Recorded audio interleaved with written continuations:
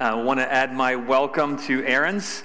If you are a guest here with us virtually, wherever you're coming from, we want to say welcome to you, and we're glad that you're joining here with us. We count it as a privilege, and we are grateful that you would take time to worship together, worship God together with us, and give attention to God's Word.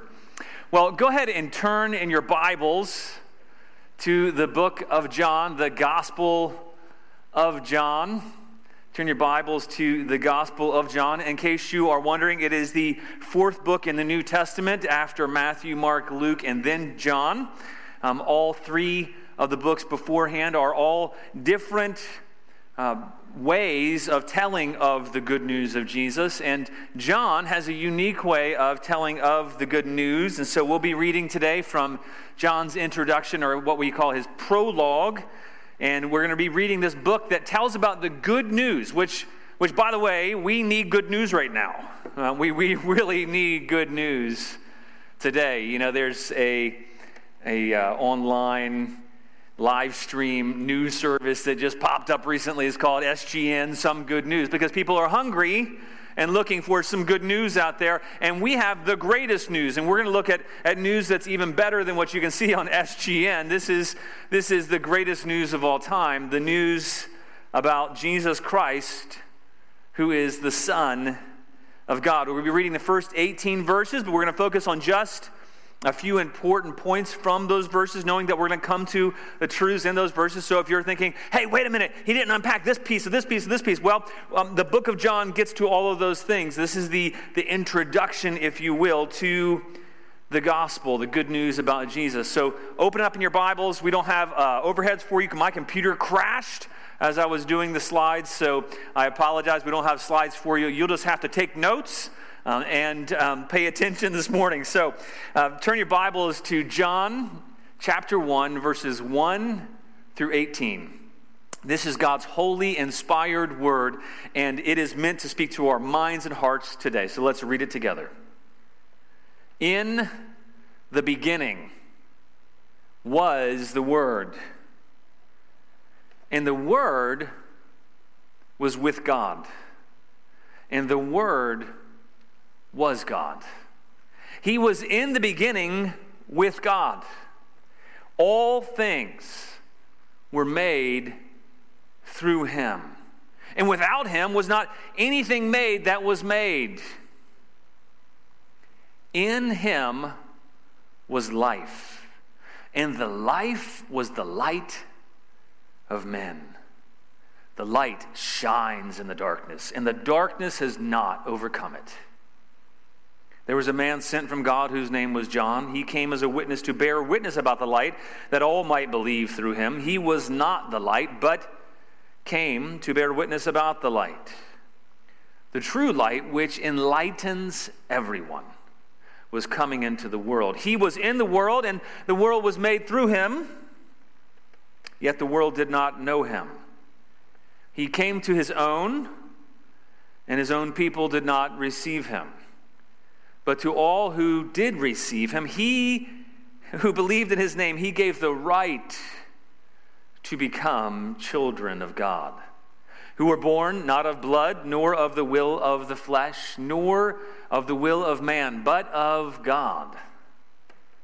And the Word became flesh and dwelt among us, and we have seen his glory, glory as of the only Son from the Father, full of grace and truth. John bore witness about him and cried out, "This was he of whom I said, he who comes after me ranks before me because he was before me." And from his fullness we have all received grace upon grace. For the law was given through Moses, grace and truth came through Jesus Christ. No one has ever seen God, the only God who's at the Father's side. He has made him known. This is God's word. Let's pray. Father, I pray that these words would be fresh for us today. God, we need the illumination of your word. We need the clarity that comes through your word. We need to refocus our gaze, our eyes on you through your word. I pray that you would enable us to do that, to set aside whatever's distracting us right now. Lord, we consciously just set that aside. And Lord, might our prayer be, God, speak to us. We want to see you. We want to know you. God, give us faith in you. God, empower me as I preach. This is only possible by the Holy Spirit. God, empower each and every person who is listening or watching to hear from you, because that's only possible by your Spirit. And Holy Spirit, would you just speak into each and every one of our hearts? Would you open up our minds? Would you illuminate us? Would you bring us your life? In Jesus' name, amen. Well, today as we begin, I want to ask you a question. It's not a complex question, but it's a very important question. So whatever you're doing right now, whatever your kids are doing, whatever your pets are doing, wherever you are, however your day has gone so far, maybe your day's gone really well, and you got up this morning and you had a breakfast and you had plenty of time and you had time with God and His Word, and then you had time with your family and it was relaxed and peaceful. If that's you, then I'm a little jealous. So maybe that's you, but take time aside from how proud you are of how good your day is going. Or maybe you are on the other side of things. Maybe your day's already been chaotic and hectic. Maybe you're out of coffee, you're out of tea, no matter whether you had breakfast or not. Maybe you slept, maybe you didn't sleep all night. I want you to take a deep breath. I want you to stop and think. So if you could do that with me. I can't see you, so I'm just going to have to assume that you're just going to take a deep breath. Okay, stop and think. The question I want you to consider, it's an important question, and it's probably, if not it's at least one of the most fundamentally important questions you can think about. And it's not it's not a complex one, but it is an important question. Let me ask you this, and the thing I want you to consider is this: what do you need most right now? What do you need most right now? I want you to think about that. Maybe some are thinking a job or a relationship or health or whatever you have in your mind. What do you need most right now? It's a simple question, but it makes all the difference in your life, and it makes all the difference in your outlook on life and how you live your life. How you answer that question, what do you need most right now? What do you need most in life? That is a question that shapes how you live life. Now, maybe you're not a Christian and you're not sure how to answer that question. For those of us who are Christians, most of us, like my kids, whenever they hear a question in church, it's become a running joke. Whatever the question is, the right answer is God. So when I asked you what you need most right now, maybe you answered correctly. Maybe you said God. But I want you to think a little harder. I want you to think about functionally what you believe. Functionally, what are you believing? And as simple as that answer might be, that what we need most right now is God, functionally we forget that. Functionally we don't live there a lot of the time. Now what I mean by that is we can know the right thing, but how we live out is we live out because based on the fact that our knowledge, our understanding, our belief is that we really need something or someone else most. Sometimes what I think I need is something to make my life more relaxing. Sometimes I think I need a new gadget or a tool, a new device or a new thing. When you're hungry, you need food. When you're thirsty, you need something to drink. When you're tired, you need sleep. When you feel marginalized or disrespected or dismissed or disregarded, you want respect. When I feel undervalued, I want to be valued. What do you need? When you're financially stressed, you can think that what you really need is to solve all your financial problems, maybe just winning the lottery. If you're relationally or emotionally stressed, maybe you have a disagreement with a friend, a family member, a spouse, child, parent, it can seem to you like what you need most in that moment is maybe your way or peace or maybe just relief. Where do you live functionally? How do you live functionally? What do you believe functionally that you need most?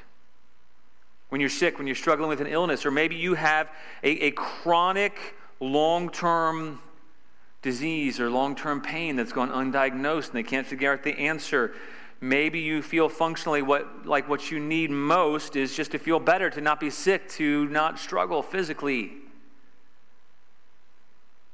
We're all under a lot of stress right now.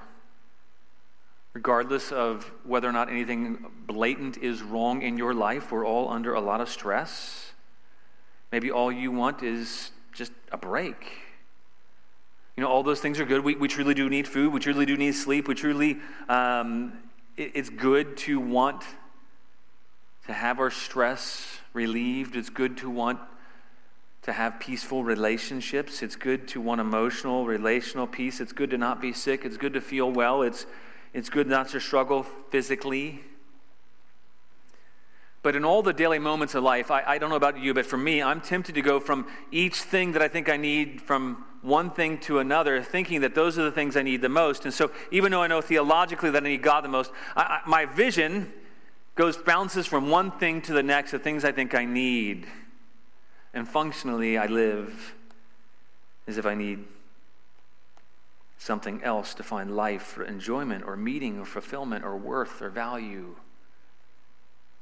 And when I don't get those good things, I get disappointed. I get discouraged. Maybe I get stressed out, angry, bitter, resentful. I don't know about you. If you are experiencing any of those things, maybe you are functionally answering that question of what you need most with something other than God. Or maybe you're feeling like it relies on you to get God, to get God's approval. What we really need right now, what we need most, is God. Because in God alone is found true life, true joy, true happiness, true peace, true satisfaction, true fulfillment, true worth, true value.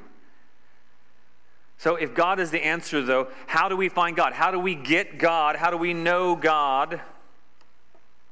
That's why we're here today. That's why we are going to the book of John.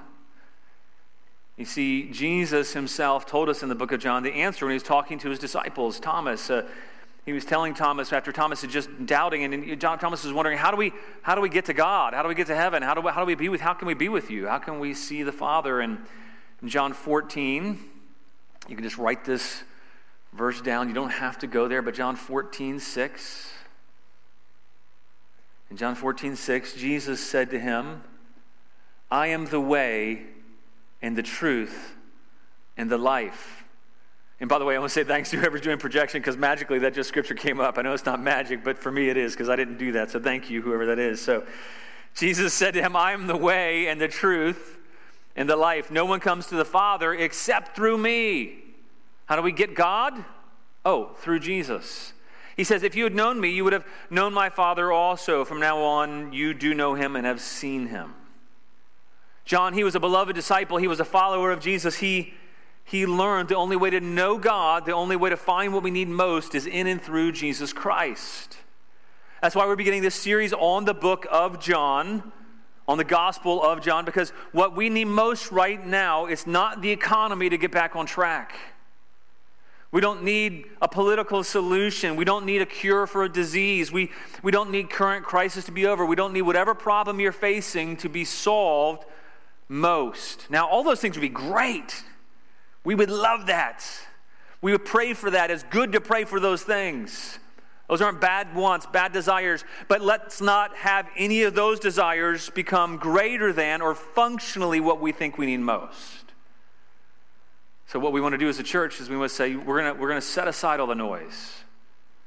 We're going to set aside everything else, and we're going to intentionally, deliberately focus on what we need most, which is Jesus Christ, because through Jesus we have God, and Jesus is God.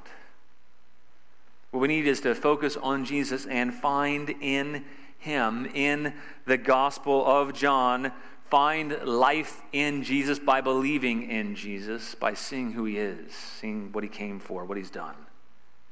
John tells his reader the whole purpose of his gospel, actually, in John 20:31. He says, these are written, John 20:31, these are written so that you may believe that Jesus is the Christ. Now, that's not That's not his name, that's a title. Jesus is the Christ, the Messiah. These things are written. This Gospel of John was written so that you might believe that Jesus is the Christ, the Messiah, the Son of God, and that by believing, here's the point, that you might have life in his name. You know, sometimes life, this world, can distract us and get us to think that true life is found in all these other things and finding answers to these things. And yet those are all just distractions. And Jesus wants us to come to him and say, and find something in him that he wants us to find life in his name. Don't look for life in anything else. What we need most in life is to find our life in God. The only way we can find our life in God is through believing that Jesus is the Christ, is finding our life in his name, losing our life and finding our life in his name. In order to believe, though, that Jesus is the Christ, the Son of God, that you need to start by knowing who he is, by knowing what he came to do, by knowing what he's done and where he's at now. You need to know some things about Jesus. If you're going to believe in Jesus, you need to know who he is. Who is this Jesus?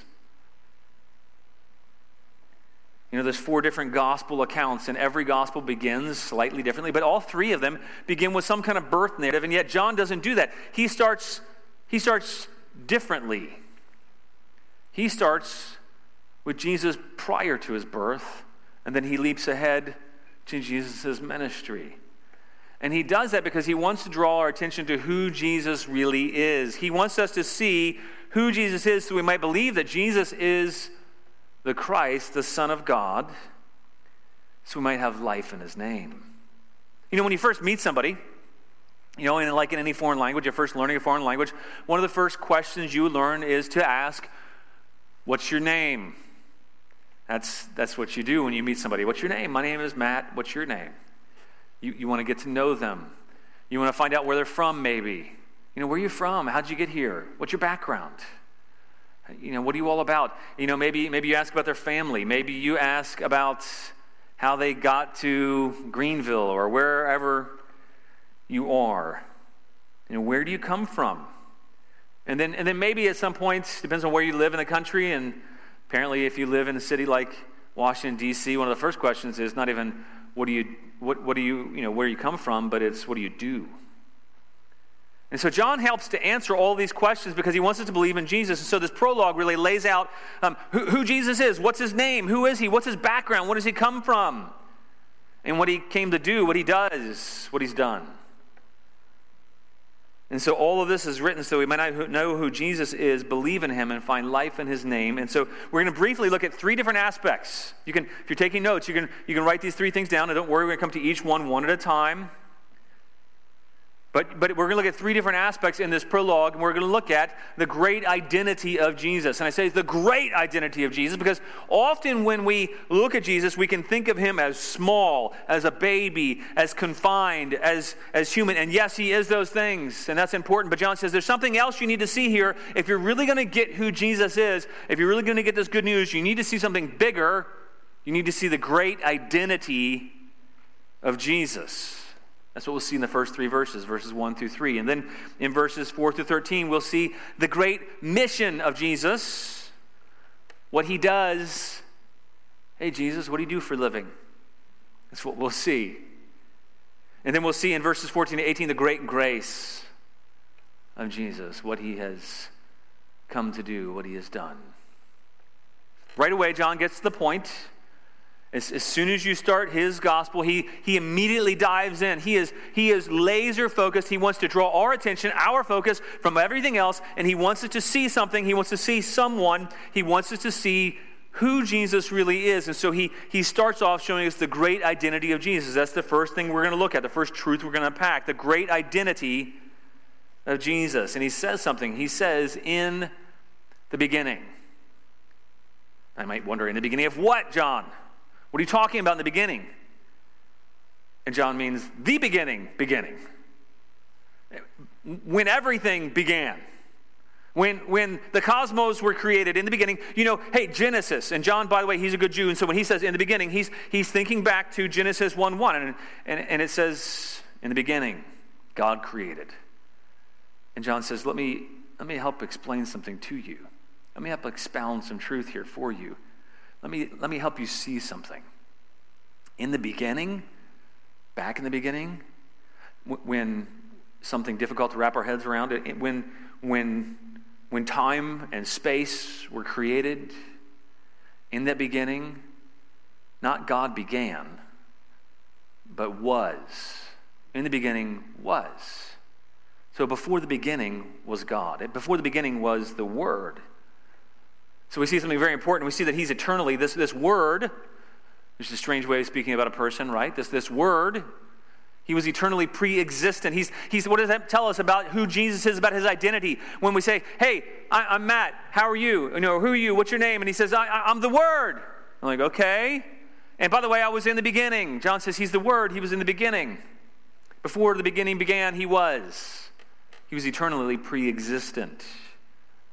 Why is that important for us to know? Because we need to understand that he is not subject to anything or anyone else. God is not subject. The Word, Jesus the Word, we'll see this later throughout the book of John, throughout the Gospel of John, the Word is not subject to anyone else. We put our trust, our belief in the one who has always been. That's meant to stabilize our faith. He's unshakable. He was in the beginning. Sometimes we forget and we think that things have always been as they are. But there was a beginning, and before the beginning, in the beginning, there was the Word. He was already existing. Now, that's a strange way of speaking of a person. But back in that day, in John's time, it wasn't actually altogether strange. There were two kind of groups of people that John was writing to in his gospel. He was writing to both Greeks and Jews. Now, they weren't Greek by birth, but Greek by upbringing, by way of thinking, Gentile-like people. I thought like the Gentiles, and predominantly that was a Greek way of thinking in that culture. And so it was either Gentiles, Greeks, or Jews. And so the Greeks, they had this notion. They tried to figure out life, and when they looked at the world, they saw order. They saw that the sun rises and it sets, and it does that on a regular, ordered basis. The stars, they move in the heavens. There's order there. It's reliable. We can see that. We can plan those things. We can trust in those things. There's an order there. There's an order to life. There's an order to when you plant a seed, it grows and it creates whatever that seed is. So if you plant corn, it becomes corn. You plant wheat, it becomes wheat. There's an order to things. There is a rationality to things. And so the Greeks were smart. They thought if there's a rationality in everything we see around us, kind of like in Romans 1:1, when it says that you can look around at nature and you can see that there's an order. There is a rationality driving everything. Yes, life sometimes is chaotic and we don't understand everything, but if you look around, you can see that even the way that a tree is shaped, there's symmetry, there's order, there's majesty. If you ever study science, you can see that in Fibonacci sequences. There's a beauty, there's an order in all of creation. Now, the Greeks didn't understand all the details, but they could look out and see that and say, there's an order, there's some rational thing. So there must be something rational driving this. If creation seems rational, there must be a rational mind that created it, that this rationality flows from rationality. And so they created this idea called the Word, or the Logos, the Word, this rationality, this principle of which everything exists, this rationality, embodiment of reason by which everything that's reasonable came to be. Others saw this Word as an outward expression of a personality, the embodiment of that personality, the message. In the Old Testament, the Word was tied to the very activity of God. God's activity in creation. God spoke and created. God spoke and he delivered. The Word of God came to Isaiah. We see as well in like Psalm 107:20. Psalm 107:20, the Word is an active expression of God. It says, He sent out His Word and healed them and delivered them from their destruction. And I like how D.A. Carson put it when he says, in short, God's Word in the Old Testament is His powerful self-expression in creation and revelation and salvation. The personification of that Word makes it suitable for John to apply it as a title to God's ultimate self-disclosure, the person of His own Son. Another old guy named C.K. Barrett, he wrote, he said, John intends that the whole of his gospel should be read in the light of this verse. If you don't get this, if you don't get who Jesus is, you won't get his entire gospel. The deeds and words of Jesus are the deeds and words of God. If this be not true, the book is blasphemous. In the beginning was the self-revelation of God, the organizing principle of the world, the very message and power of God. In the beginning was the Word, the same Word, by the way, that we saw in Revelation 19:11. As a church, we went through the book of Revelation last year, and I love it. We not only see the Word here, John, writing in the Gospel of John, but then many, many years later, when he's an old man, he wrote Revelation, given to him directly from Jesus through an angel, and he says, and I saw heaven opened, and behold, a white horse, and he who sat on it is called Faithful and True, and in righteousness he judges and wages war. His eyes are like a flame of fire, and on his head are many diadems, and he has a name written on him which no one knows except himself. He is clothed with a robe dipped in blood, and his name, who is this? Is called the Word of God. In the beginning was the Word, and the Word was with God. He not only is the Word, the embodiment of God, the activity of God. He is the person of God in action. He is the revelation, the self-disclosure of God, the message of God. He is a separate entity from God because it says the Word was with God. So the Word is both God fully and yet with God. This is the doctrine of the Trinity, is where we get this from. This is the Word was with God. It's important for us to see this person who came to walk the earth, that we'll see later on in a minute, is he was God and he was with God in the beginning. Eternally, not the same person as God, one as God in three persons. Father, Son, Holy Spirit. This is the Word, the Son of God, co-equal to, eternally existent with God.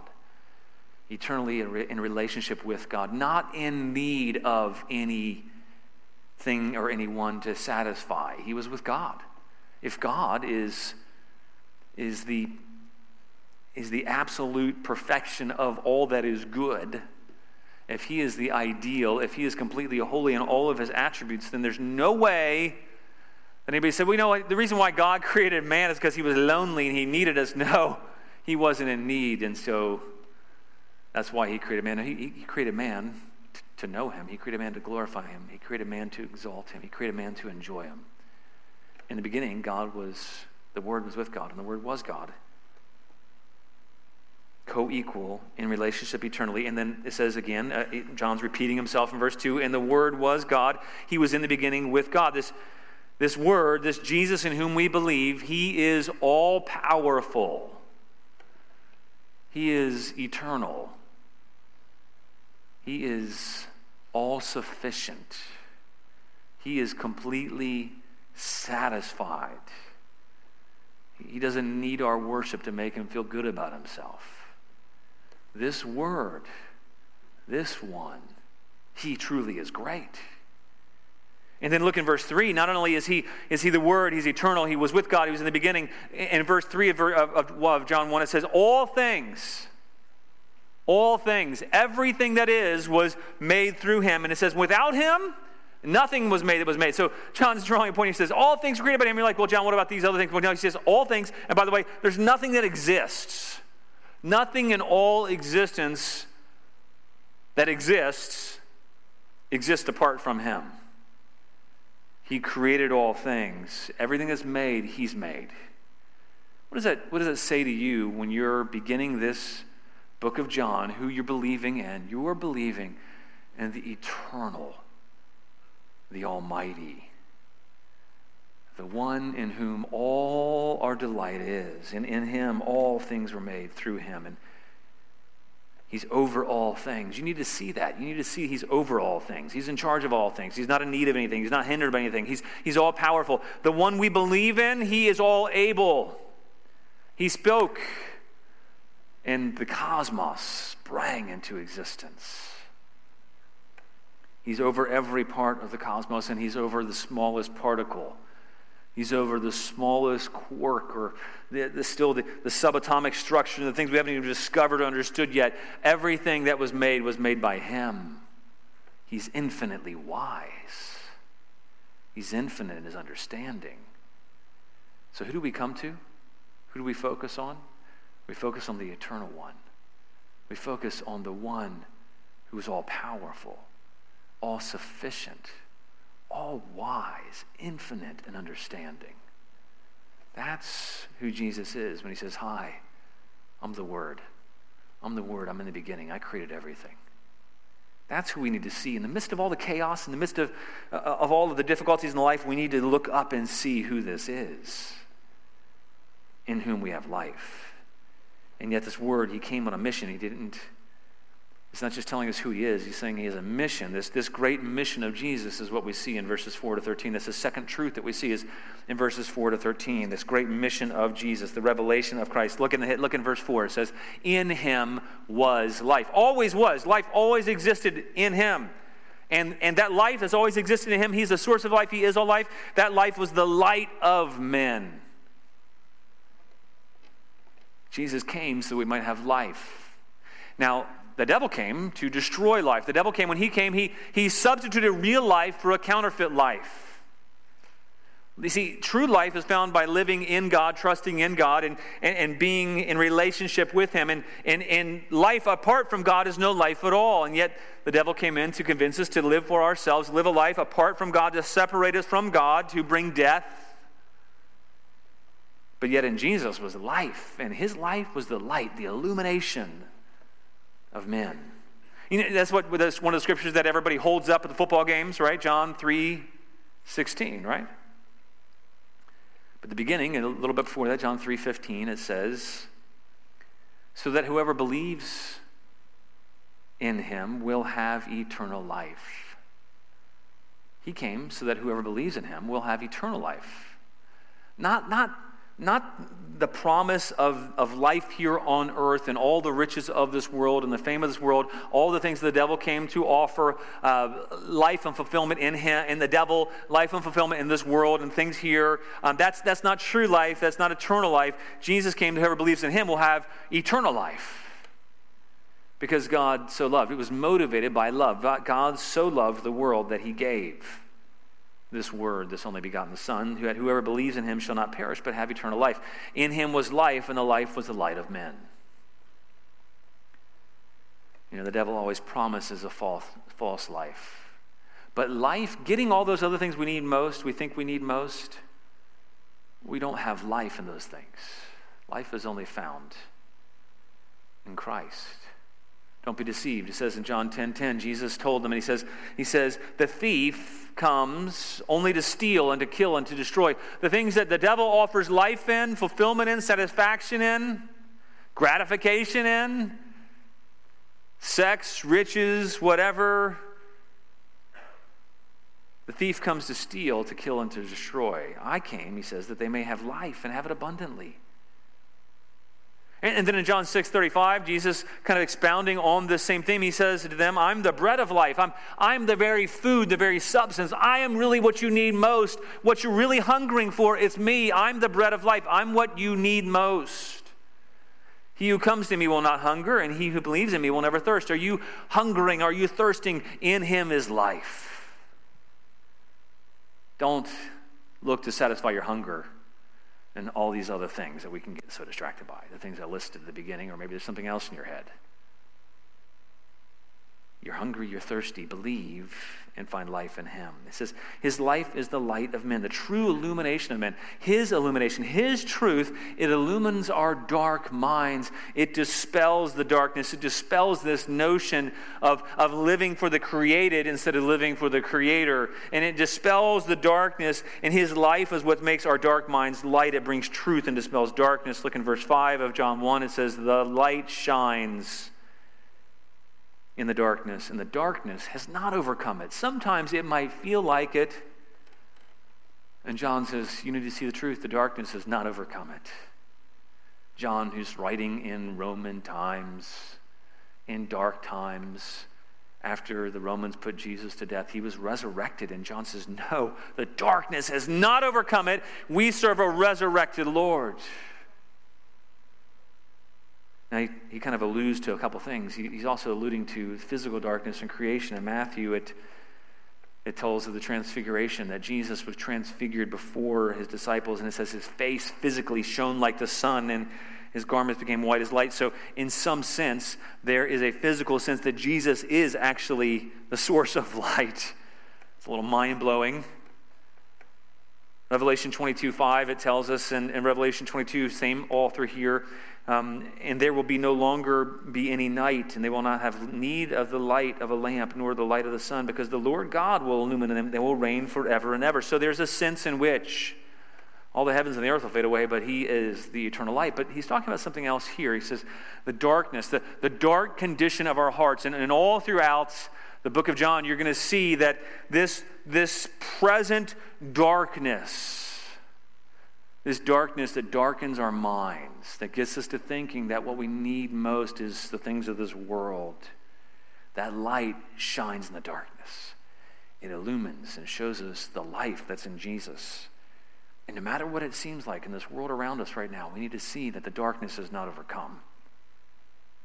I don't care who wins or loses an election. Now, it doesn't mean I don't care, but ultimately, it doesn't matter. What matters is that this present darkness will never overcome. No matter what happens in the world, if the virus runs rampant and we all die physically, the darkness is not overcome. We need no fear. Evil is not overcome, the revelation and salvation of Jesus. John 8, Jesus spoke to them again, and he said, I am the light of the world. He who follows me will not walk in the darkness, but will have the light of life.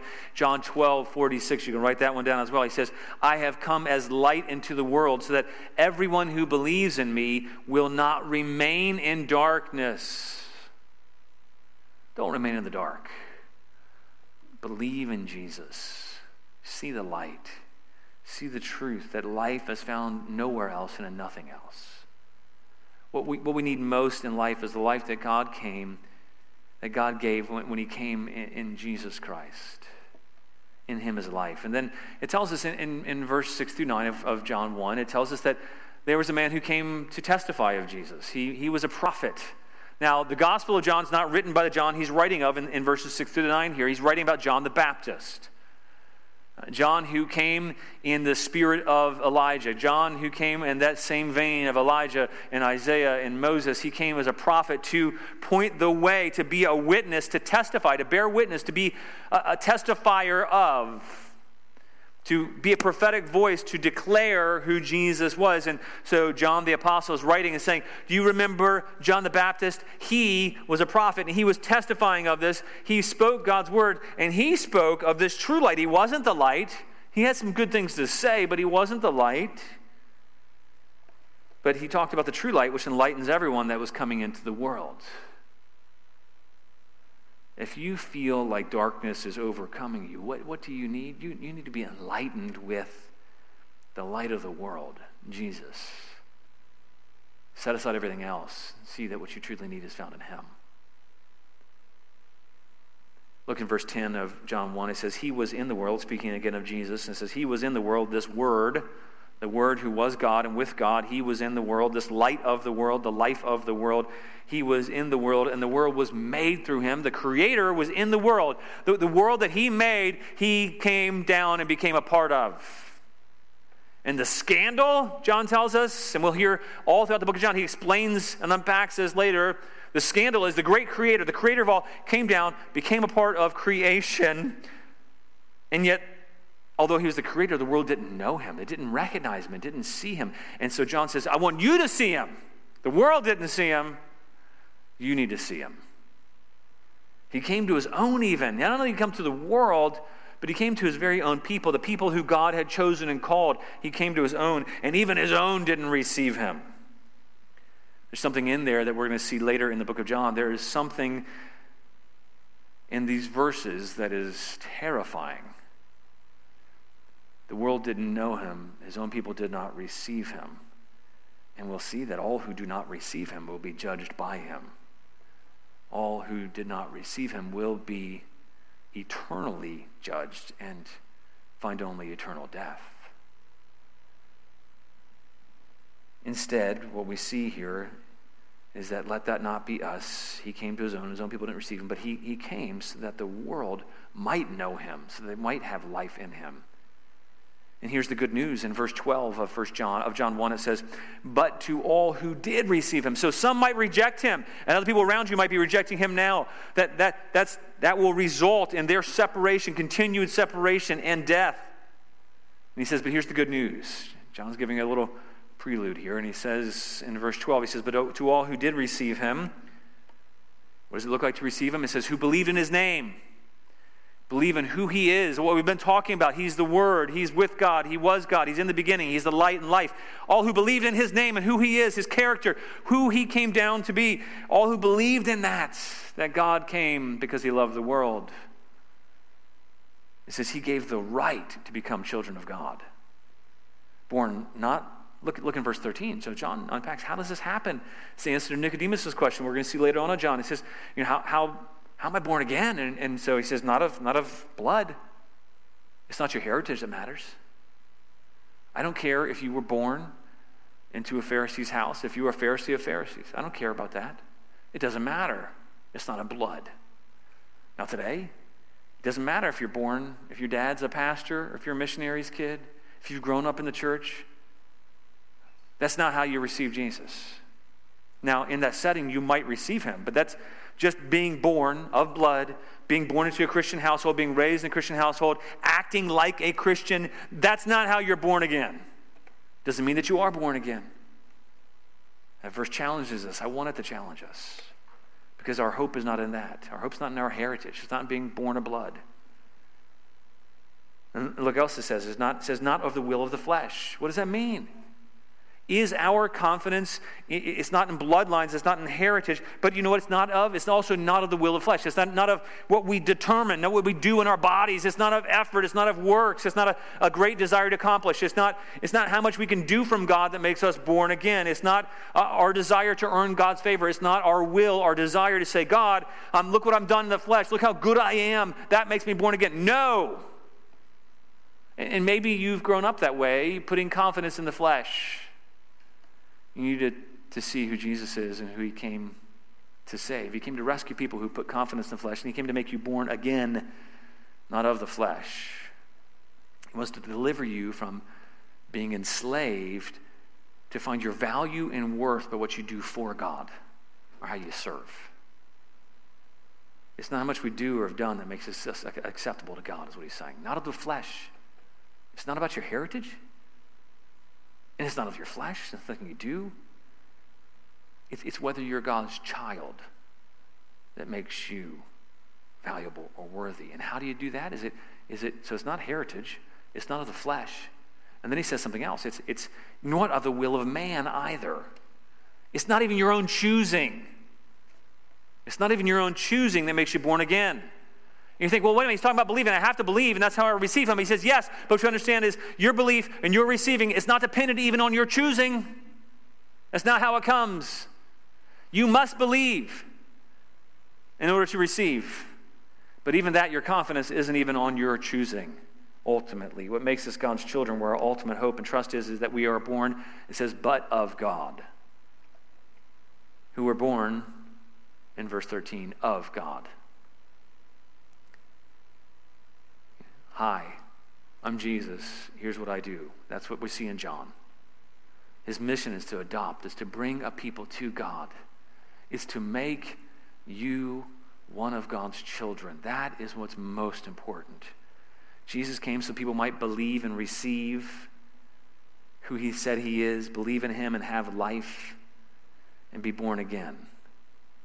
And then what we behold in this good news, in this gospel, is the great grace of Jesus in verses 14 to 18. The great grace of Jesus. The great grace, the favor of God, it's seen in him not rejecting humans, but in becoming human to save humans. The overwhelming favor is that when the Creator came and people didn't recognize him, he didn't kill us all. The great favor and grace of God is seen in not him rejecting humans, but in saying, I'm going to make a plan from the very beginning to become human so that I might save humans from darkness, from death. The Word, what we need to see here, the Word.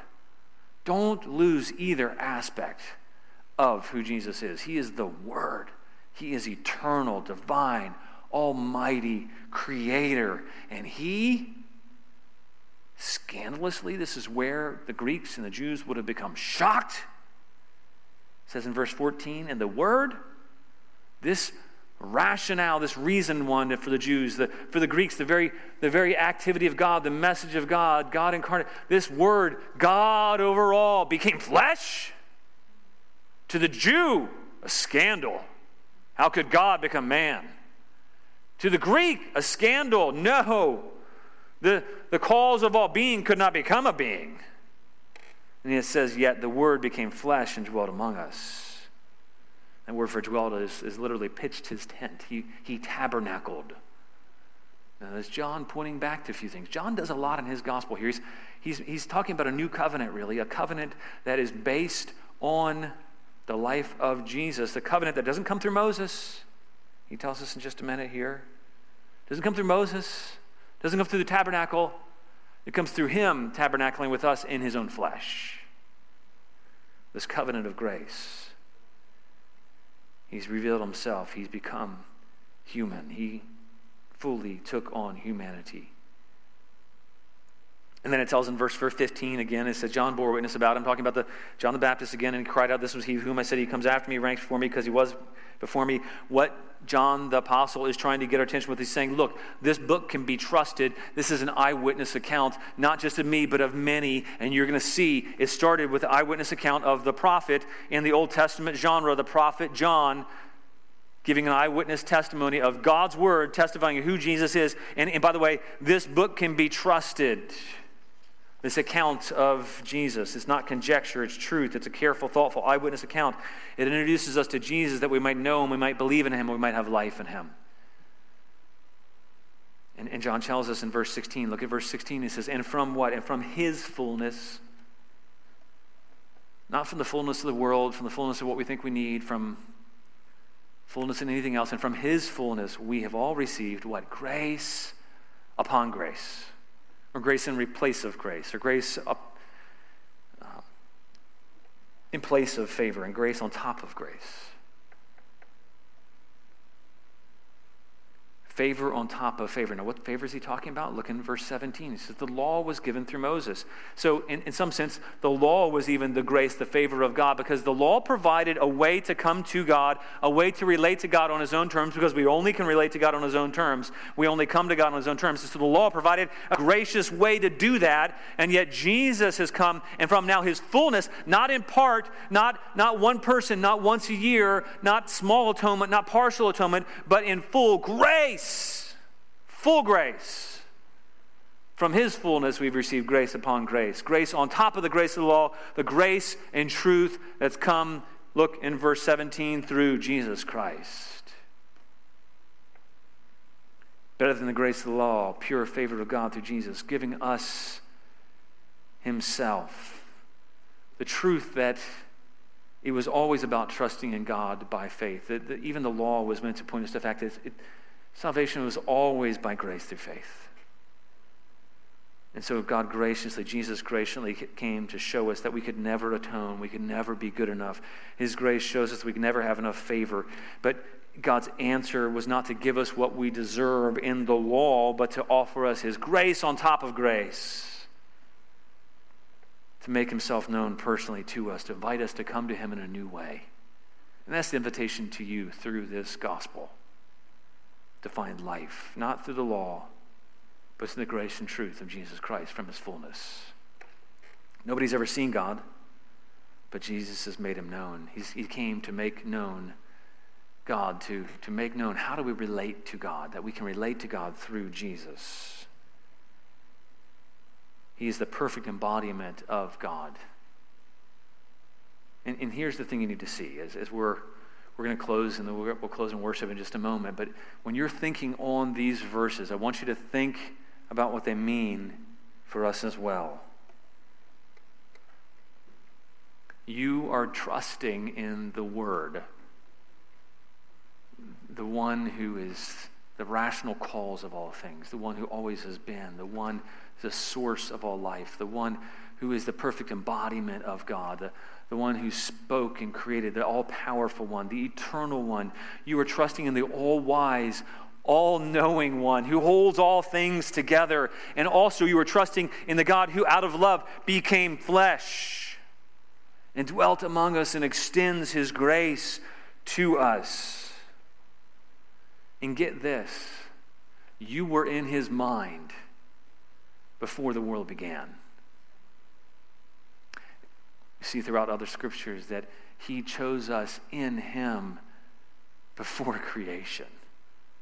Before he created, he was, and by the way, when he was thinking of you. He was choosing to create you. He was choosing that you would be born. He was choosing that you would hear this message and that you would listen, you would hear who he is, that you would put your faith and trust in who he says he is, and that you would believe and that you would have life in him because he is the giver of life. Your life is not happenstance. He's created you. He's chosen you. He's called you.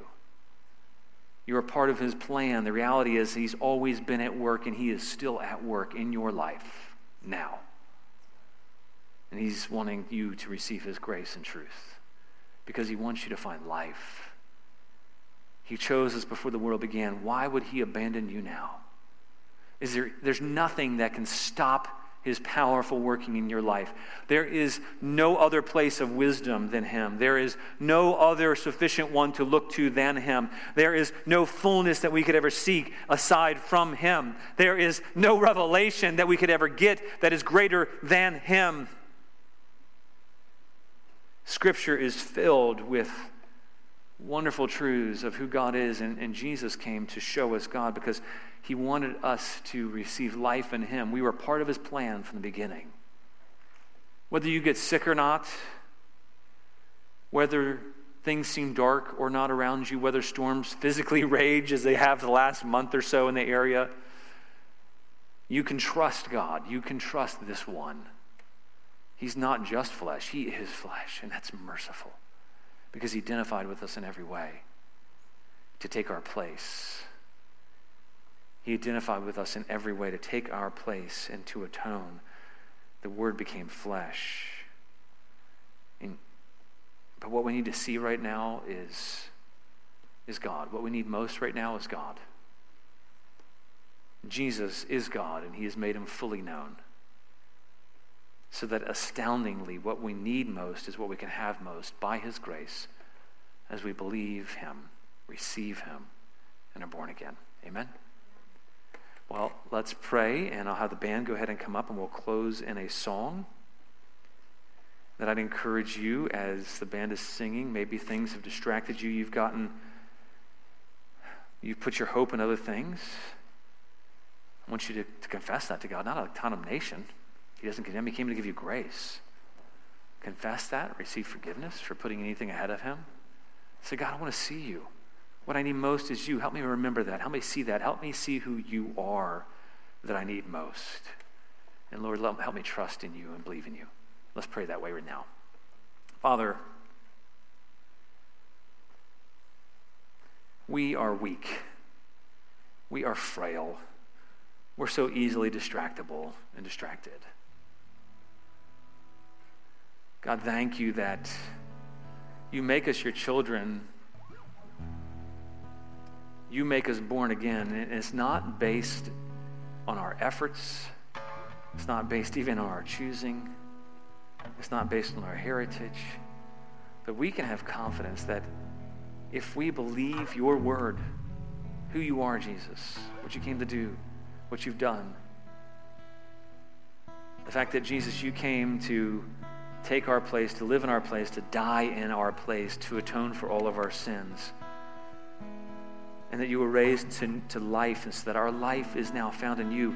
When we believe in that, you promise that we receive you, and when we receive you, you make us born again,